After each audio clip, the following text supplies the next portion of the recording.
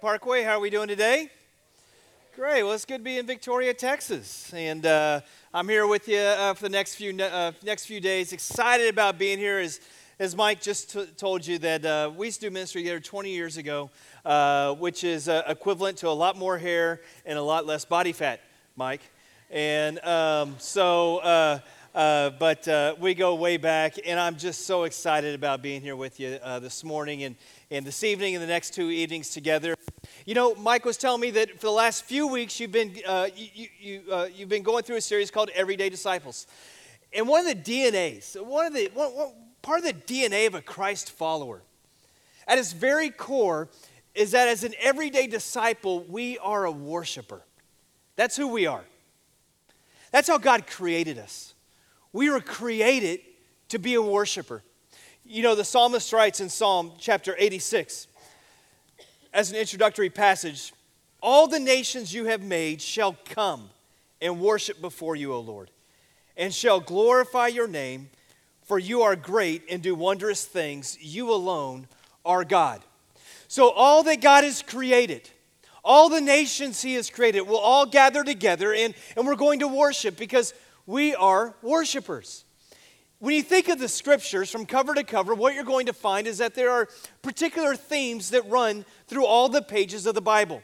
One theme may be that the theme of that God is a redeeming God, that he is on a redemptive mission to seek and save that which is lost, to take the broken humanity and to heal it through his son Jesus Christ. By the blood-bought salvation that we have in Christ, that he is on mission. We call this in the Latin, he's called the Missio Dei, which is the God on mission. That he is the God on mission to come and to redeem what is his people, to bring us into salvation. That is one theme that we're going to find throughout Scripture. But there's another theme that we find throughout Scripture, and that is the theme of the glory and the worship of God. I don't know if you've ever had that miscellaneous thread on maybe your shirt button or maybe your sweater that if you pull it, because you really do want to pull it, by the way, that if you pull it, it's a 50-50 proposition. Like your button's either coming off or you're going to have a clean break, which is always good news. Maybe it's that sweater that has that one little thread that's just kind of hanging there, and you're like, you're on your way to girls' night out. And you're like, I need to get that. And you just pull it, and before you know it, like your sweater shrinks up on you because it didn't come out right. That actually happened to me this morning. I was getting ready. I was buttoning my button here, and there's a little thread, and I went to pull it, and there goes the button. That's the only reason I'm wearing a sport coat today, was so that you couldn't see my missing button. But, it pulled right off. But my dad did once tell me that a sport coat is worth 1,000 words. So, with that said, I'm done. No. But when you pull on the thread of Scripture, when you begin to pull on this theme of God's glory and worship, what you're going to find, it begins to kind of take all of Scripture and just unfold it for us. That we begin to see that what God is doing on the face of this earth is that he's redeeming people and putting them into a worshiping community of him. Because the reality is that we are hardwired to worship. That's how God created us. We are hardwired for worship. Now, you may be thinking to yourself this morning that I don't worship. I come to worship service, but it's just not quite my thing. Like maybe worship to you is, well, that's what, we do it okay here at Parkway, but real worship is done at the church down the street. Now, they get after it every Sunday. Or maybe you're thinking like, I don't really get into the music. I'm not really a worship guy. But my wife, now she's into worship. Like when we come to worship on Sundays, it's not, we're not two verses in and both hands are up. So doesn't she have enough worship for the whole family? Can't she share, doesn't she kind of carry the responsibility of worship for the whole family? But the reality is that the way that God created us is we are created to give our devotion and our adoration to something. At the end of time, Revelation chapter 5 says that all nations, all tongues, all people will gather together in heaven. And as we gather together, there will be worship. It'll be the song of heaven. Holy, holy, holy is the Lord God Almighty, for he is worthy to take of the scroll. This will be the sound of heaven, will be worship. So if you don't like worship now, you better get used to it, because that's what we're going to be spending eternity doing, is worshiping. And I don't know what it's going to be like. All I know is that every people, every tongue, every tribe will be there. I don't know what the worship songs will be like. I don't know if we'll have different language worship songs. I don't know if Chris Tomlin will be there and maybe he'll lead a set. And then King David will lead, and that one's going to be a lot better, by the way. Like, I don't know what it's going to be like. All I know is that in eternity, there will be the object of our worship, the person of Jesus Christ, on full display. And it says that his people will come and we will gather and we will say, holy, holy, holy is the Lord who is worthy to take of the scroll. He is worthy. And he's worthy of our worship. And worship's not just something that happens in eternity.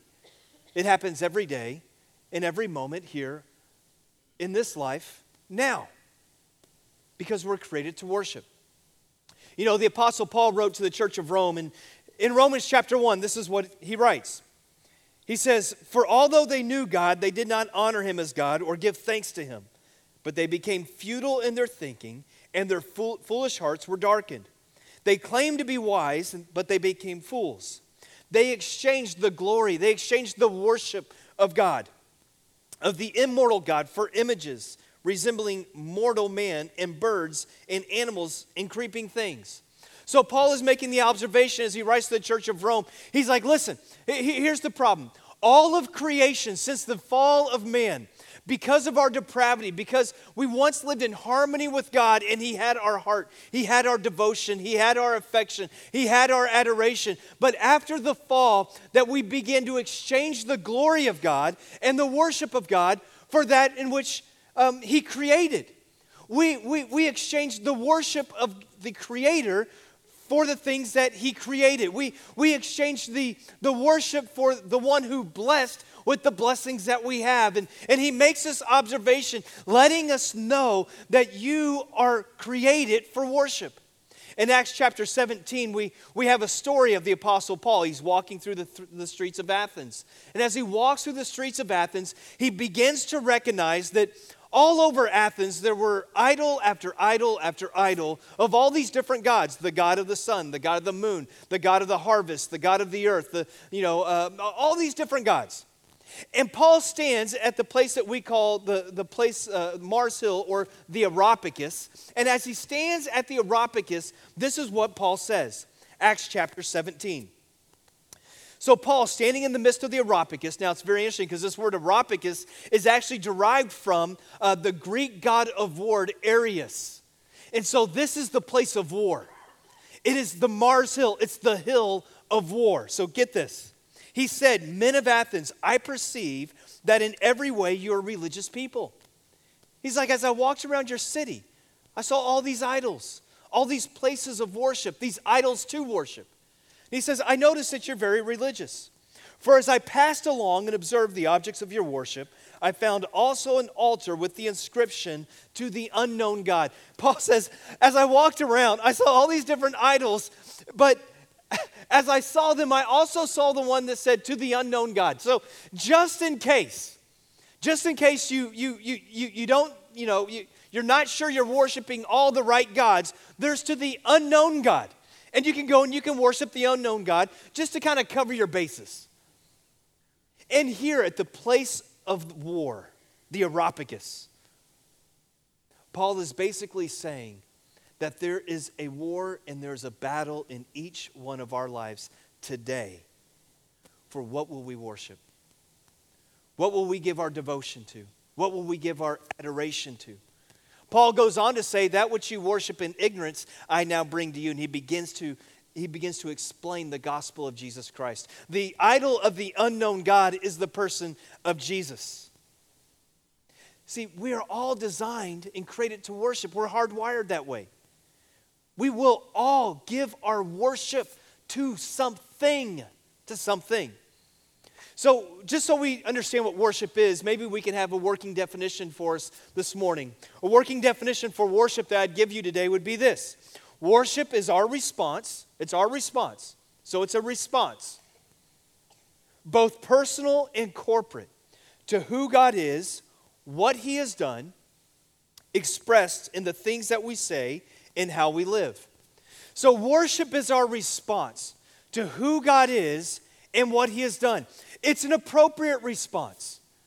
Worship is an appropriate response when we begin to get a vision of who God is and what He has done. You know, earlier this year, my son, my oldest son, he was 11, is a golfer. He loves to play golf. He plays golf, baseball, but he loves golf. I like that he likes golf because I like to play golf.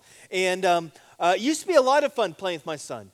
But now, as he's 11 years old, I don't like playing with him anymore because he's always asking, how many strokes are you going to give me in this round? And I'm to the point where I'm like, you're not getting another stroke. Like, we're done because the last couple times I've lost. And so I'm getting a little upset, even though I'm still trying to enjoy it. But earlier this year, he was in a junior PGA tournament in the Austin area. And he made it all the way through kind of these different events, and he ended up getting in the championship round. And junior PGA is played a little bit different than what you watch on TV, but you can have a caddy. I served as his caddy. I see it as a short-term sacrifice, long-term gain, that if I caddy him now and I do well, maybe someday, if he becomes the next like Jordan Spieth, he'll put me on the bag. So that's my retirement plan. And no pressure, son. But so I was his caddy, and it's not, these tournaments, you don't play like stroke, it's not stroke play. It's not who gets the least amount of strokes. What they do is, it's a little bit different. They call it, you have to win the flag. So you play, per hole. Now you're going to play 9 holes at this age. You're going to play 9 holes, and whoever wins 5 out of the 9 holes wins. Now, if you continue to split the holes, you're going to get to a point to where whoever wins the next hole, it's like sudden death. Well, we go out, and he's doing great. We get up to the very last hole. It's all even. So it comes down to whoever can win the next hole. Now, as a caddy, I'm trying to tell him to relax. You got this, and trying to help him with his shots. And one of the things about golf that I like about it is that I've been trying to tell my son and teach him in this way is that golf is about a sport. It's a gentleman's sport. It's a sport of etiquette, right? I mean, golf is a sport of etiquette. Everybody's quiet. All the parents who follow along, they're all quiet. Clap like this. When something good happens, it's just small little claps. Like, golf is about etiquette. So I've been trying to teach my son etiquette. Like, just be it's a gentleman's sport. Show etiquette. Don't walk in front of someone's ball. All these things, but it's always quiet because that's what golf is. So we get down to the final hole. He has a nice drive. He has a nice approach to the green. Gets it on the green. He's putting for birdie, but so is the other player. The other player's putting for birdie too. He's got like a 27-foot putt. I'm telling my son, don't worry, he's probably not going to make it, right? And he doesn't. He doesn't make it. But my son's not in a much better position. I mean, he's 19 foot. He's below the hole. He's putting up.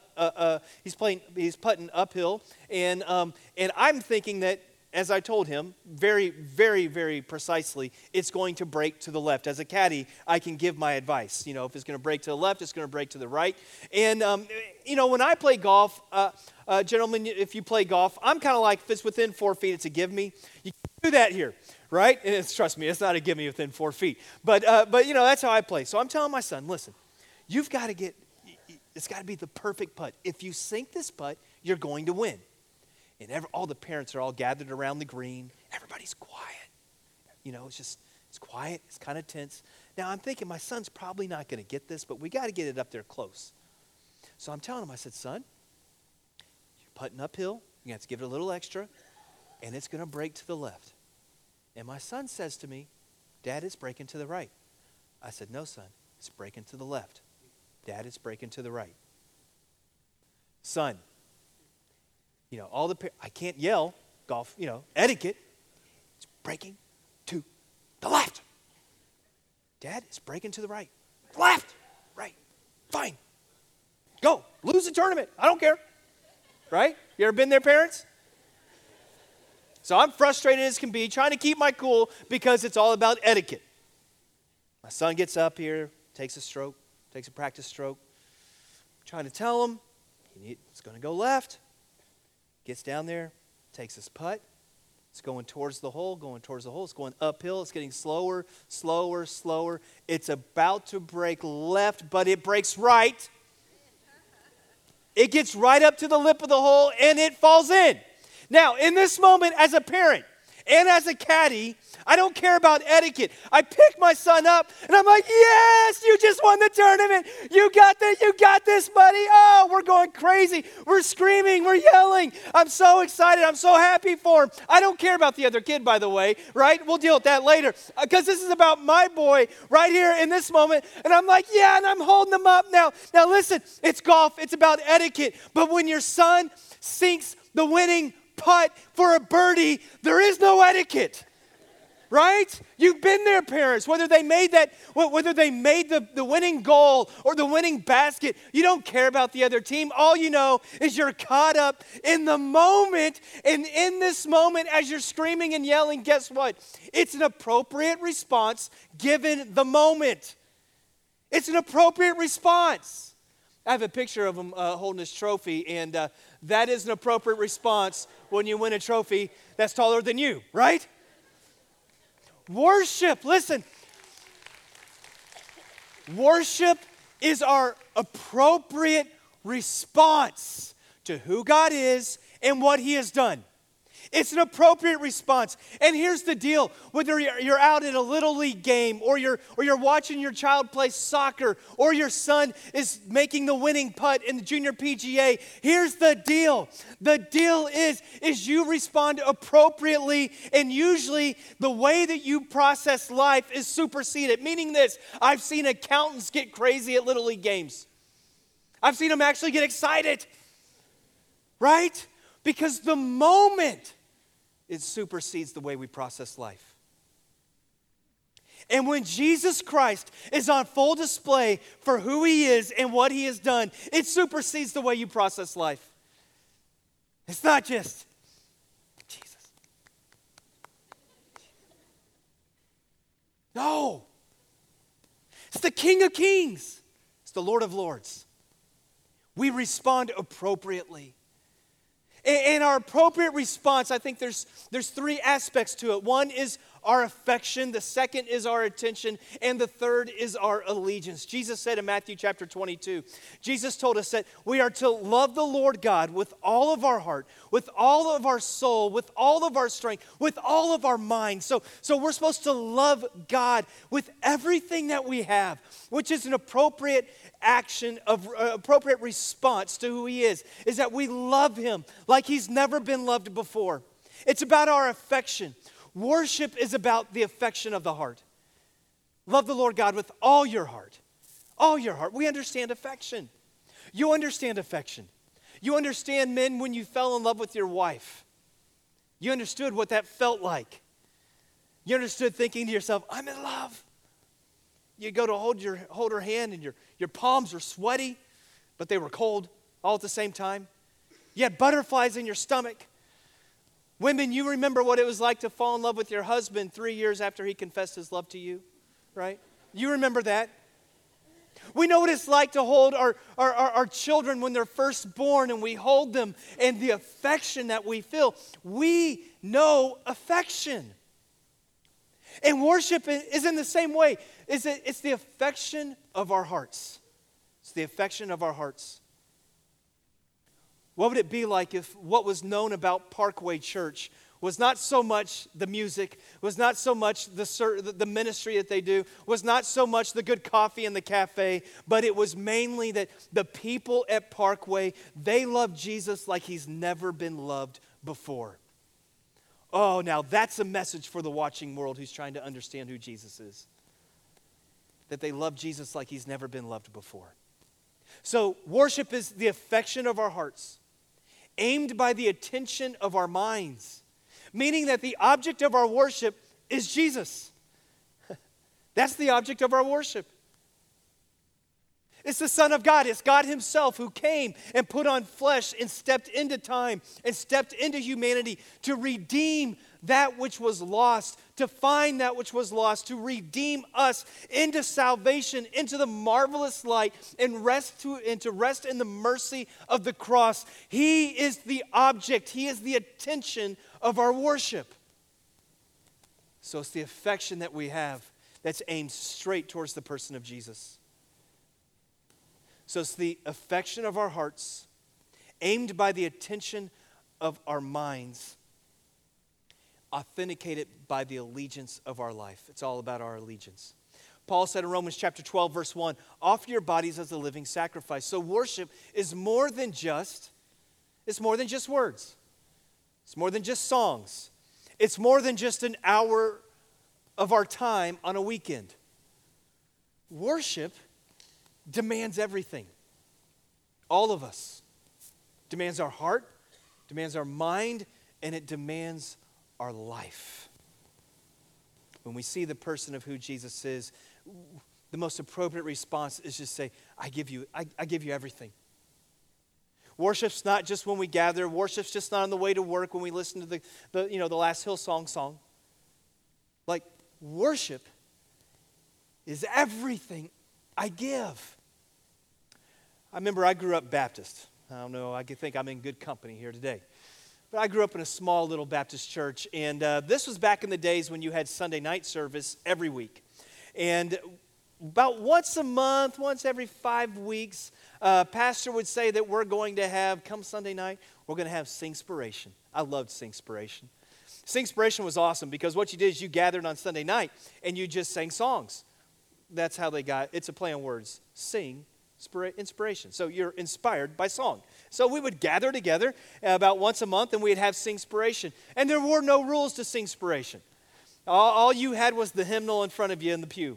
And so you could at any point grab that hymnal out and say, I want to sing hymn number 132.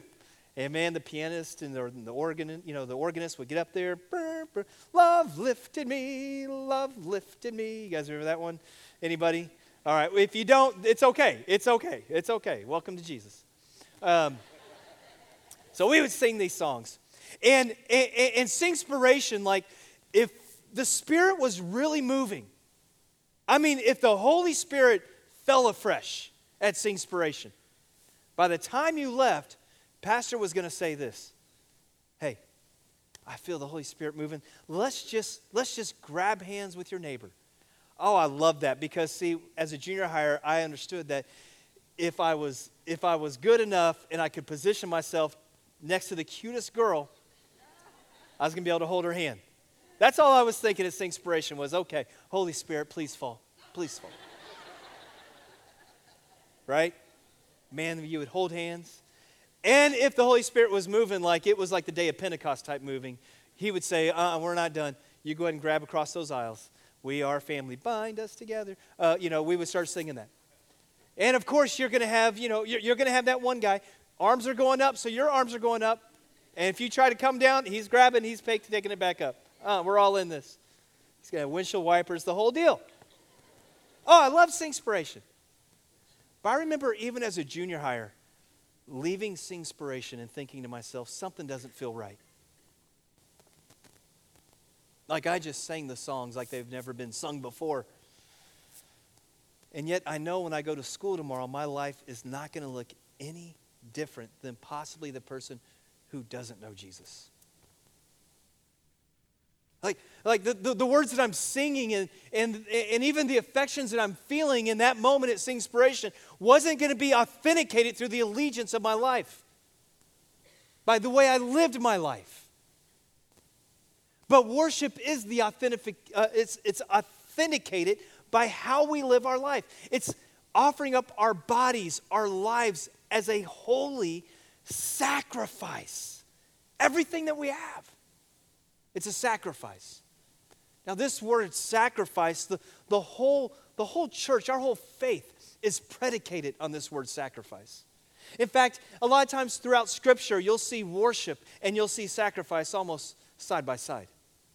And our faith is predicated on this word sacrifice because it was the sacrifice of Jesus on the cross that purchased you and brought you out of darkness and out of sin to rest in the mercy of the cross. And it's the sacrifices of his people that authenticate the allegiance of their worship. And we understand sacrifice. Like I was just thinking, I don't know who's into March Madness, but if you're into March Madness and you get a last-minute phone call from a buddy, it says, hey man, it's crazy. I just scored 2 tickets to March Madness. You want to go? And he's doing the calculation real quick. All right, I have this to do, I have that to do. What am I going to tell my wife? Is she going to go for this? The kids have this going on this week. It's going to cost. And then he does the calculation. He's like, yeah, I'm going. Right? And so maybe he's got a lot of yard work to do. He's got the to-do list. So he knocks it out real quick. Boom, boom, boom, boom, boom. And he says, hey, honey, I got it all done. And I've talked to work. The kids are all squared away. I helped you with that. So-and-so's picking them up for practice. But I got these tickets. Buddies, we're going to go to March Madness. And she's like, okay. So you go. And, you get a red-eye flight. You go and you have a good time. You come back. You're exhausted. You're tired. You're behind at work. All sorts of things. And you come in dragging like a lazy dog into your house. And your wife says, well, I hope it was worth it. And your response is, it was worth it. It's like that perfect family vacation. The kids want to go to Disney World. And you're thinking, for us to go to Disney World, we can't afford that. We're going to have to save. We're going to have to cut this out. We're going to cut that out. The kids can't eat on Saturdays. But if we do all these things, we might be able to do it. Right? And so, you make all the sacrifices. And yeah, you cut the budget. You save here, you save there, and you go to Disney World. And yes, it's the perfect vacation. The kids love it. It's just amazing vacation. And you come back and people say, how are the trip? And you're like, oh, it was great. And you say, man, we did this. We had to cut this in the budget. We had to do this and this. We had to sacrifice to save all the money to go. And they say, was it worth it? And you're like, yeah, it was worth it. Someday we're going to be in heaven. And the anthem of heaven will be, holy, holy, holy is the Lord God Almighty. And we're going to be singing this together. And we're going to be thinking about the sacrifices that we gave for the kingdom. We're going to be thinking about the treasures that we released for kingdom work. We're going to be thinking about the relationships that we built so that people would come to Christ. We're going to think about how God gifted me and I gave it away and I used my gifting to advance the kingdom. We're going to think about all the time and the energy and the work that went into advancing the kingdom and the gospel of Jesus Christ. And as we sing, we're going to ask ourselves, was it worth it? We're going to say, it was worth it. It was worth it. It was worth it. Because for who God is and what He has done, everything that we have can be given and given freely because it is worth it. It is worth it. You see, the question that you have to wrestle with as you leave here this morning is not, am I a worshiper? You are a worshiper. The question that you have to wrestle with is, what am I worshiping? If you follow the trails of your affections, if you follow the trails of your attention, if you follow the trails of your allegiance, the things that you're willing to sacrifice for, you will find what sits on the throne of your life. You'll find it. It ain't that hard. Just follow the breadcrumbs. And our heart is that this morning and throughout the next couple days, that what will begin to maybe get back into realignment is that what sits on the throne of my heart is the true object of worship, which is Jesus Christ, the Son of God, the King of Kings, the Lord of Lords, who has given me all, and I freely give it all back to Him. Let's pray. Father, I pray this morning that we will be moved over these next few days together. That even as we gather here this morning, that you will remind us of the greatness of who you are. And we will respond appropriately. We will respond with our affection, with the attention of our minds, and the allegiance of our life, that we will respond appropriately, that we will give you worship. We'll be willing to sacrifice all that we have because we understand that in light of eternity, everything that we give to you is worth it. It is worth it. Lord, may you get the glory this morning as we rest in the mercy of the cross. May you get all the glory, all the worship, and all the praise. And in your name, amen.